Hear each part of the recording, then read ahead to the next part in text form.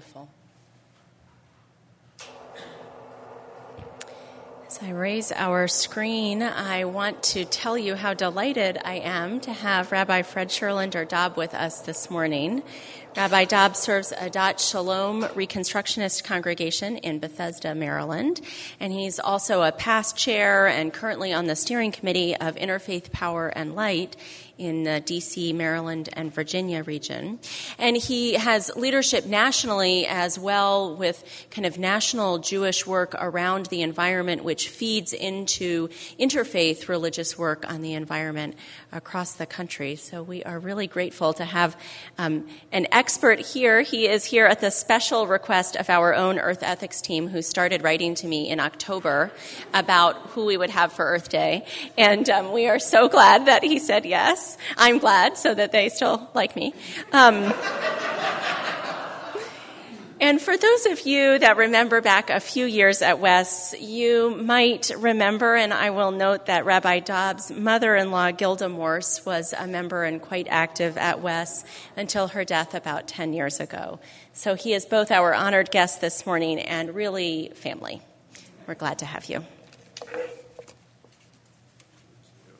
Thank you. So first, the kind of shows of support when Interfaith Power and Light was said, I knew this was going well. And then when, people remember Gilda, that just, it means a lot. I feel so at home here in so many ways. The community is very similar to Adat Shalom in a number of regards. Very thoughtful and progressive, doing things like singing Peter Mayer. Right? The only difference is our services are 3 times longer. So you've chosen well. So Adat Shalom is part of the Reconstructionist Jewish movement. If you haven't heard of that, it's no surprise, because we are statistically insignificant. And you know something about that. Exactly. Right. In surveys, we round down to 0 and therefore do not actually exist. But like ethical culture, Reconstructionist Judaism punches above its weight in having an intellectual and social and political influence that is far beyond what the numbers alone would suggest. And there's a remarkable connection between the two. Mordechai Kaplan was the rabbi who founded Reconstructionism starting in the 20s. In fact, his daughter was the first bat mitzvah in history. So striking a blow for equality and feminism, back before those words were very common. His dissertation advisor in the social sciences with a little bit of religion was another rabbi doctor named Felix Adler.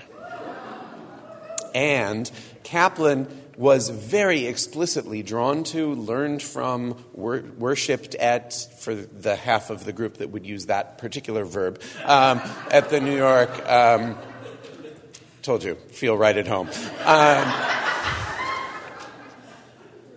And was so drawn that Reconstructionist Judaism really took shape within the Jewish world as kind of the Jewish ethical culture. In fact, that name was even considered as the name of the movement. But then John Dewey published a book with Reconstruction in the title, and Kaplan went off on that tangent. Oh, well, Jewish ethical culture would have been better.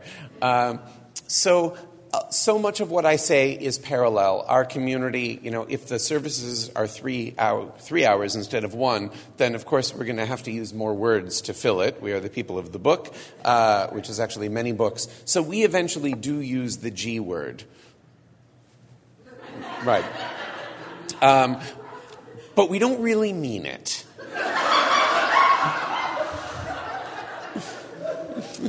The only real difference between Jewish humanism, which many of you know, there's 2 communities, in many ways sister to both of us locally, the only real difference is we talk also about the God concept, godliness, divinity, without positing any kind of intervening in history sort of deity. But we stick with the tradition because there's so much beautiful poetry in the Hebrew, right? So that's kind of where it's at. That was all a long-winded introduction to some Saturday morning. If you've got nothing better to do, come on out to Bethesda. But it also affects, because I can't speak as anything but a rabbi, even though I also speak as an interfaith environmental activist. And so every once in a while I may stray a bit theologically, but understand that what I'm actually citing is not some belief that there was a divinely ordained text that we have to follow. It's rather that at the very dawn of Western civilization, folks came up with, in their searching for what mattered the most, some really powerful and occasionally problematic words that lie at the heart of that collective culture. And we dig back for authenticity. So on this Earth Day, I ask, how old is the environmental movement?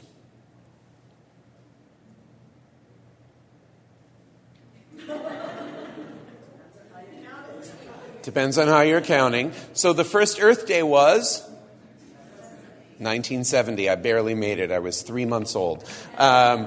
So yes, at some level you could say 1970, or the stuff that led to it, including Apollo 8, Christmas Eve of 68, the blue marble in space when we realized how vulnerable we were. We could go back to 1962. Rachel Carson, right here in Silver Spring, published Silent Spring, and really woke people up in a deeper way. We could go back to the turn of the century, founder of the Sierra Club, John Muir, and kind of laying out that basis. We could go another 60 years back, 1844. Transcendentalists specifically. Thoreau and Walden was where I was going, but Emerson a bit, yes. And Lake and Palmer had something to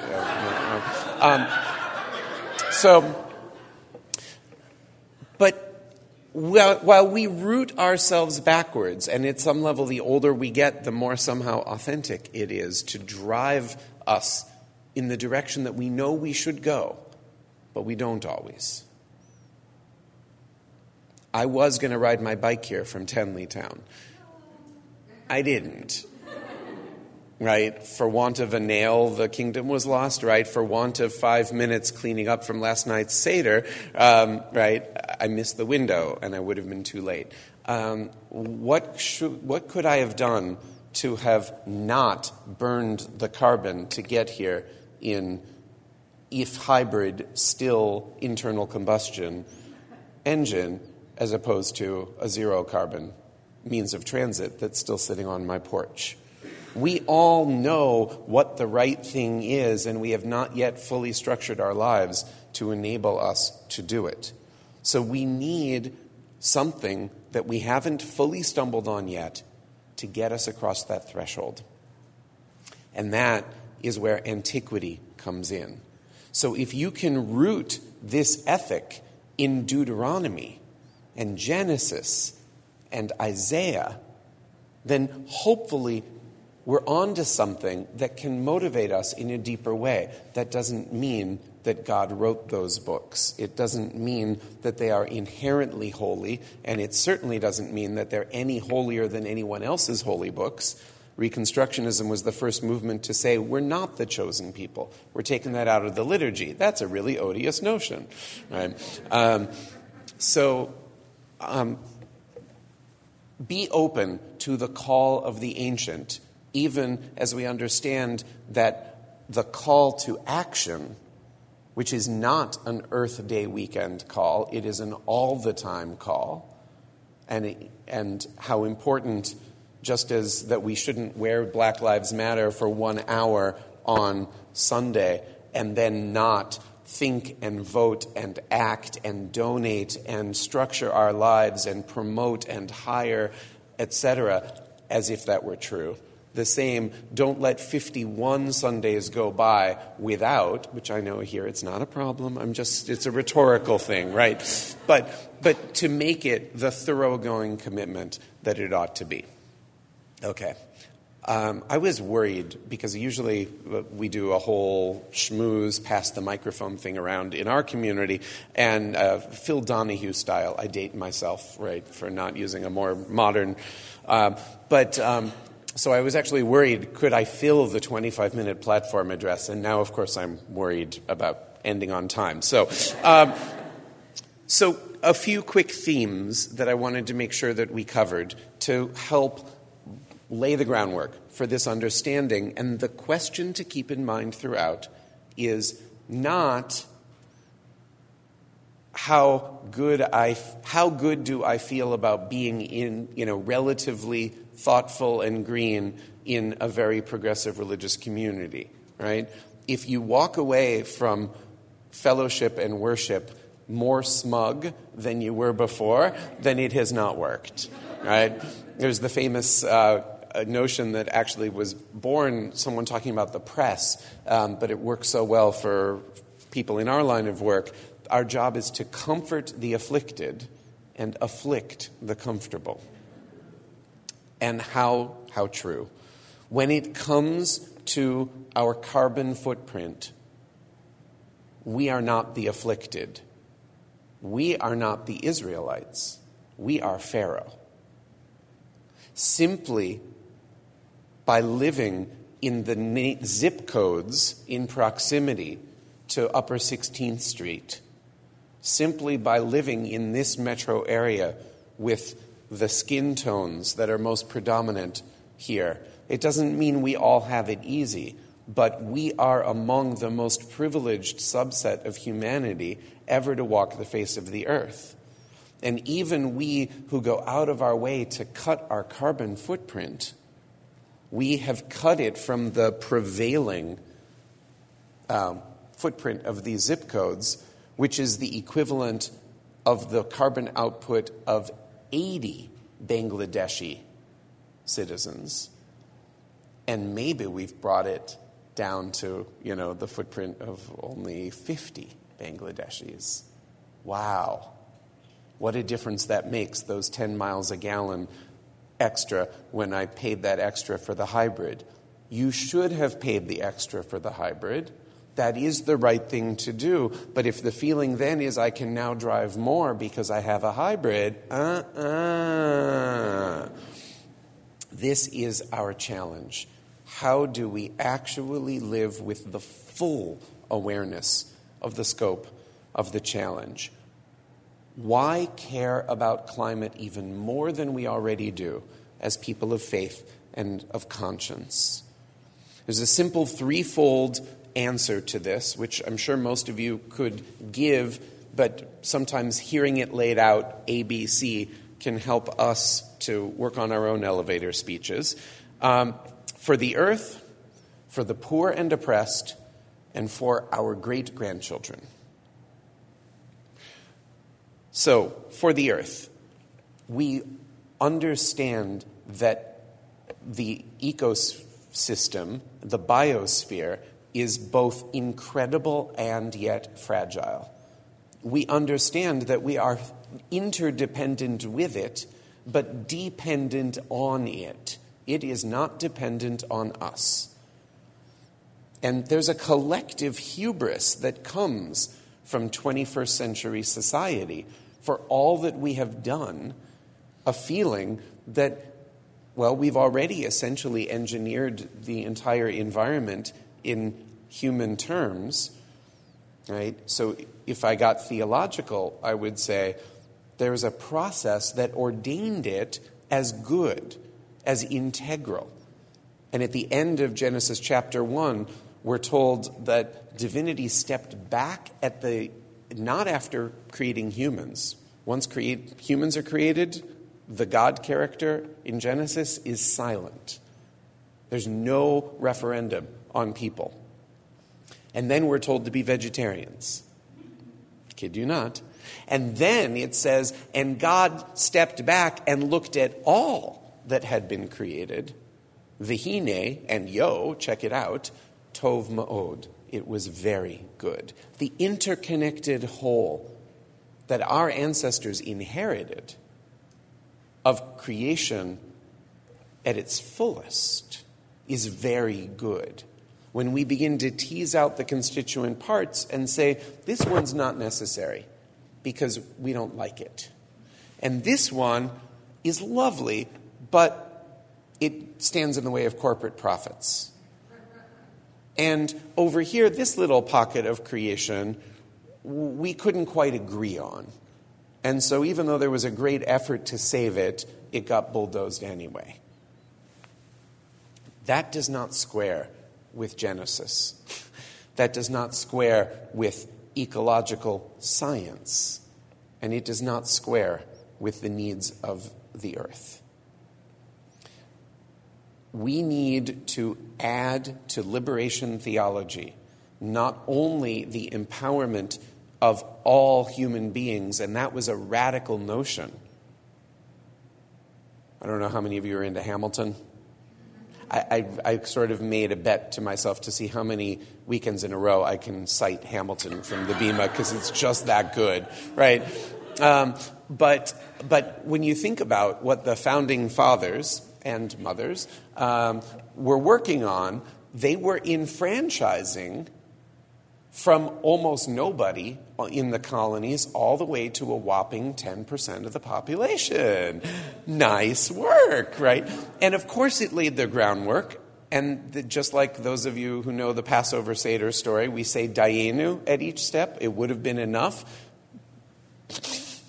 Bull feathers. It wouldn't have been enough if God had led us to the shore of the Red Sea and said, now you're on your own, right? According to the narrative. So we continue to enfranchise, and liberation theology has come in at critical moments to further enfranchise. And that's the role of feminist and womanist theology.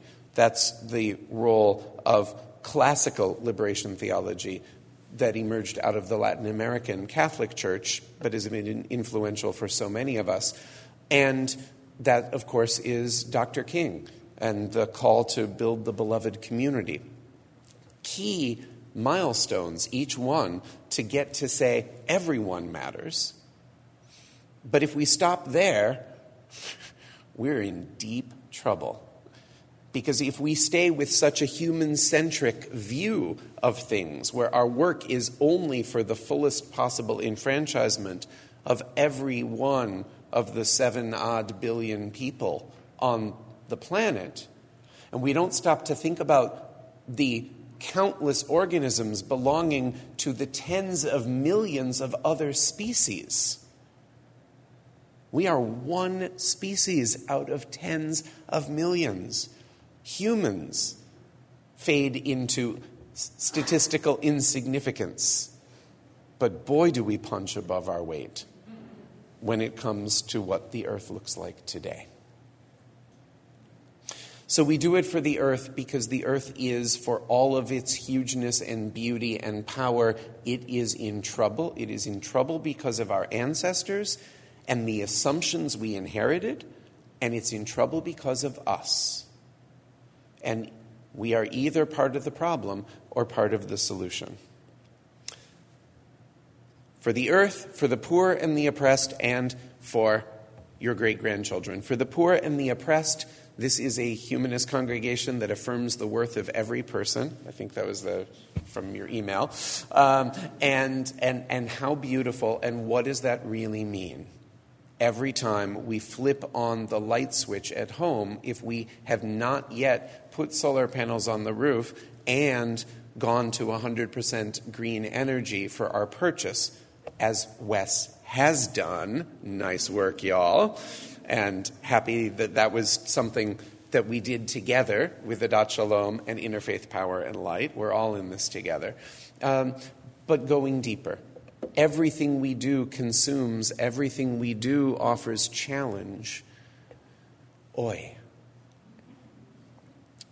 So for those Bangladeshis, most of whom live within 10 feet of sea level, most of whom have barely contributed to, and certainly don't have 401ks and inheritances from their wealthy white ancestors based on multiple generations of extraction of fossil fuels.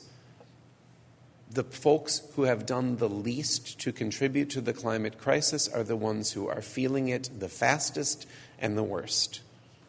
And if we really looked at the systems of it, we would realize just how unethical as well as unsustainable so many of the things we do. Like my knowing in the back of my head that if I didn't ride my bike here, I could get in my Prius 10 minutes later and still make it.